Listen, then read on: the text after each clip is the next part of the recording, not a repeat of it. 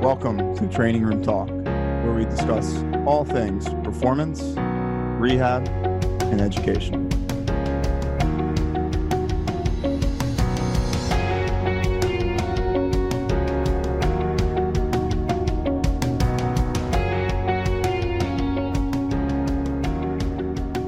Hello, everyone. Welcome back to Training Room Talk. I'm Dr. John Herding here with Coach Rob Rabina. How we doing? Dr. Ray Carr. How's everyone doing today? And we have a new student, guys, Logan Woodall. Hey, how's it going, guys? He is our student from Lynchburg University. So far, so good with the things that he's doing. But anyway, thank you for joining us again. Today we're going to talk about, we're about a month late on this one, but the National Athletic Trainers Association just released an official statement regarding recommendations to reduce the risk of injury related to sport specialization for adolescent and young athletes. This is something that has been a hot topic in our world for years. So we've been kind of making recommendations and staying abreast of current recommendations for several years. But it's good to see that the National Athletic Trainers Association finally made a statement regarding this that we can direct athletes and their parents to, because I feel like, I don't know how you guys feel, but as much as we preach certain aspects of specializing in sport and not specializing in sport and answering the questions that come to us regarding that, I feel like ultimately we're fighting a losing battle, because we're fighting against parents and players and skill coaches that are for profit, just trying to drive athletes into their circle of influence so that they can make profit. We're fighting parents and players who have these pie in the sky hopes for athletic scholarships, which are actually more few and far between than they choose to realize. But I'm glad that that NATA, National Athletic Trainers Association, finally made a statement about this. So what we'll do is there's 6 key points to the statement, and we'll read them and then we'll run through them, just offering our thoughts and concerns and insight into how each part of the statement works. How do you guys feel about that? Let's do it. Awesome. So point number 1, delay specializing in single sport for as long as possible. I'll read the following description. Sport specialization is often described as participating and or training for a single sport year-round. Adolescent and young athletes should strive to participate or sample a variety of sports. This recommendation supports general physical fitness, athleticism, and reduces injury risk in athletes. Thoughts, guys? Yeah, I'll give my thoughts first. I definitely agree with this one. I think a lot of youth athletes need to develop a wide base of athletic skills. For example, when you play basketball, jumping vertically is a great skill that's guaranteed that you get from playing that sport. Training agility, changing direction, as well as the conditioning benefits that you get from playing the sport are all great qualities that a young athlete needs to develop. Likewise, when you play baseball, you don't get any of those things. So it's good to have a good balance of playing different sports to develop different skills that'll help you further down the line as you develop your athletic qualities. I completely agree. I think the more that you can become proficient in a variety of movements, it's going to help you adapt to whatever sport you ultimately choose, to be able to be more reactive, to be able to anticipate better, to develop the hand-eye and the foot-eye coordination. I think I completely agree with you, Rob, where the more sports and the more you can expose yourself to not even sports, but crawling, rolling, like gymnastic stuff that we've started to implement into some of our programs. We were having a good discussion before about being an athlete versus being athletic. And I think you even see this in the NBA, like they're drafting players on potential and athleticism. So I think that the more that you can become athletic by trialing a variety of activities and movements through your prime developmental years, I think the better off you're going to be as you pick your sport in the long run.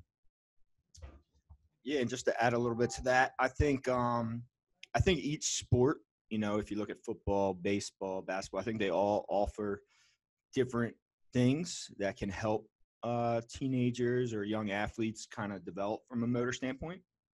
And I think, 8 to 14, I've heard, is, kind of the critical age range in which motor development really plays itself out. So, and then also keep in mind, I think it was 2017 NFL draft first round. Every single, or 30 of 32 of the first round picks were multi-sport athletes in high school. So, you can still get to the highest levels of playing, even if when you're young, still playing multiple sports. Yeah, and I agree with everything you guys said. I think this first point is probably one of the toughest ones to educate our athletes on and our athletes' parents on. And it might seem, counterintuitive to play multiple sports to get better at a single sport. But like you guys are saying, the benefits here are, hey, we're reducing, overuse injuries by varying our motor patterns and our attributes that we're training.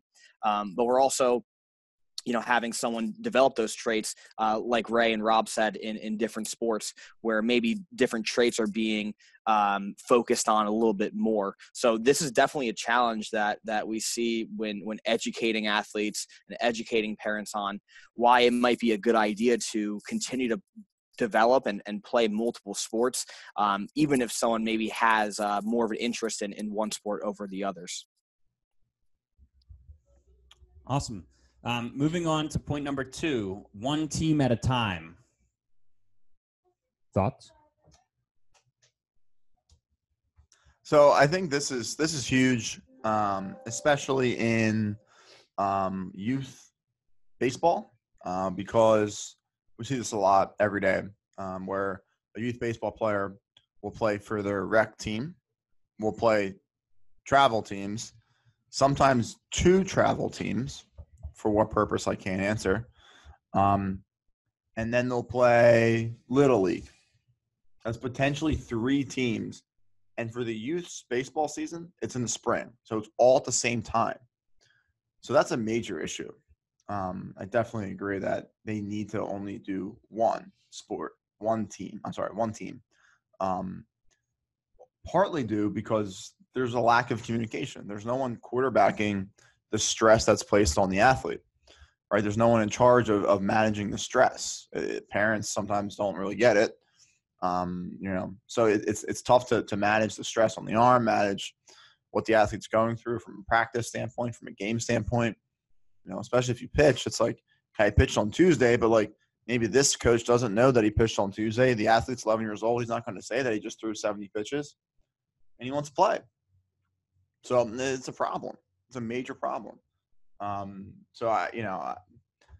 school athletes, I think they have a little bit of an easier issue because the seasons are kind of separate.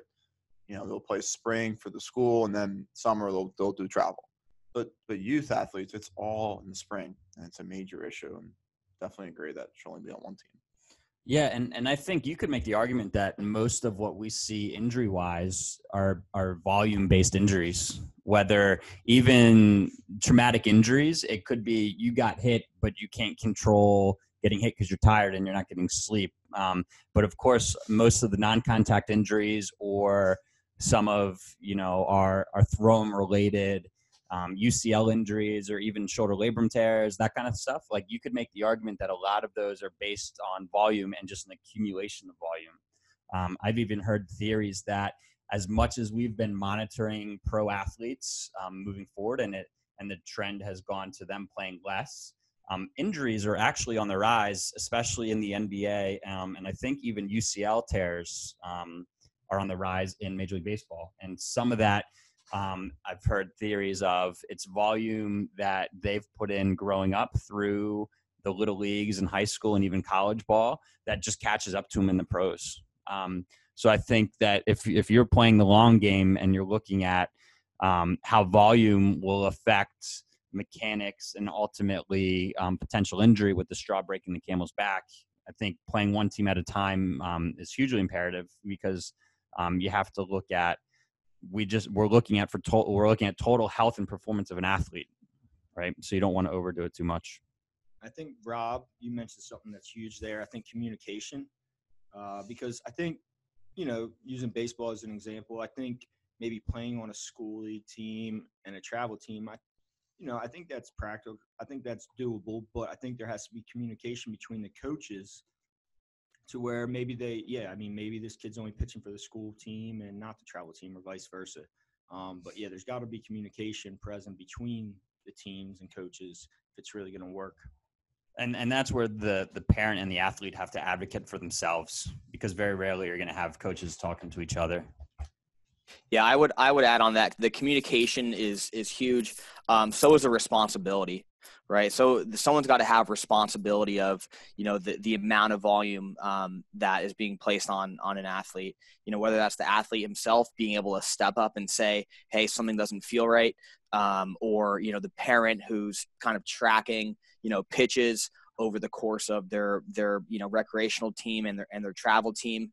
I think the reality is that there needs to be responsibility. Someone needs to have responsibility on how much volume is being placed on the athlete. And that can be a tough thing when, maybe an athlete feels like, they're kind of on the edge or not going to get playing time because they're speaking up or talking about maybe how something doesn't feel right. So definitely a big piece of education there from an athlete and parent standpoint. Good stuff, guys.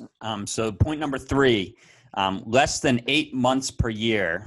An adolescent or young athlete should not play a single sport more than 8 months per year. And this kind of fits into the last point of volume and making sure athletes get a rest. One easy one is we tell athletes to shut down throwing for 3 months, right? Anything else with that? I think that just feeds in to kind of further solidify the previous points. Yeah, I think with this one, this is speaking to hey, make sure you have an off season. Put the ball down, put whatever sport you're doing, put it down, focus on doing something else, whether it's playing other sport like the other final point was pointing to, or doing an off season strength conditioning program, or just resting and be a kid. How about that idea? Well, I think that speaks to sports isn't just about the physicality of sport. It's also about mental health and general well-being, right? So if you're looking at youth sports as developing a whole person and trying to make sure that these kids are going to be good, contributing human beings as they grow older, give them a break. And I agree, Rob, just let them play, let them have sports are as much mentally taxing for a lot of kids as they are physically taxing, if not more. So let them kind of take a break, step away and regroup and refresh. All right. Point number 4, no more hours in a week than age and years. So adolescent and young athletes should not participate in organized sport and or activity more hours per week than their age. For example, a 12-year-old athlete should not participate in more than 12 hours per week of organized sport. So I actually like this one. When I first saw this, I was kind of taken back by it because I've never seen anything recommended like this before. But when you really look at it and when you really do the math of what a athlete typical practice is, it actually adds up pretty close. So if you're a youth athlete, that 12-hour example's, pretty spot on. Practicing maybe 2-3 times a week, maybe games on the other days. So I think that this point is actually pretty darn close. Where I think you get into issues is with the 3-hour practices, multiple days a week, multiple games back to back to back on weekends. I think that's where the overuse really starts to pile up. So if that's part of your schedule and that's what your schedule looks like, multiple back to back games in a short amount of time period or long practices, red flag should be thrown up. Yeah, I agree. When do you get to the point of diminishing returns? When does that extra hour in practice from 2 to 3, is that really going to promote progress with your athlete, or is it just going to kind of add more volume and drive them further towards something bad happening? I think when you're looking at less is generally more, we talk about this in strength and conditioning all the time, is where you're really making improvements is when you give your body a chance to rest, recover, decompress and reform the neural connections that help you learn maybe the skill that you did that day, or give your body a chance to rest and repair the muscle that you broke down that day. So I think you do get to a point of diminishing returns. And I think you have to realize that where growth happens is during those rest periods. So instead of taking a 3-hour practice, give them a 2-hour practice, let them do their homework and get some sleep so they can rebuild and repair. Minimal effective dosage. Exactly. Do as little as possible to get the biggest effect, especially with youth. Yep. And they're so adaptable already, Rob. Like there are a lot of times they don't need that extra volume of physicality. Excellent. So number 5, 2 days of rest per week. Adolescent and young athletes should have a minimum of 2 days off per week from organized training and competition. Athletes should not participate in other organized team sports, competitions, and or training on rest and recovery days.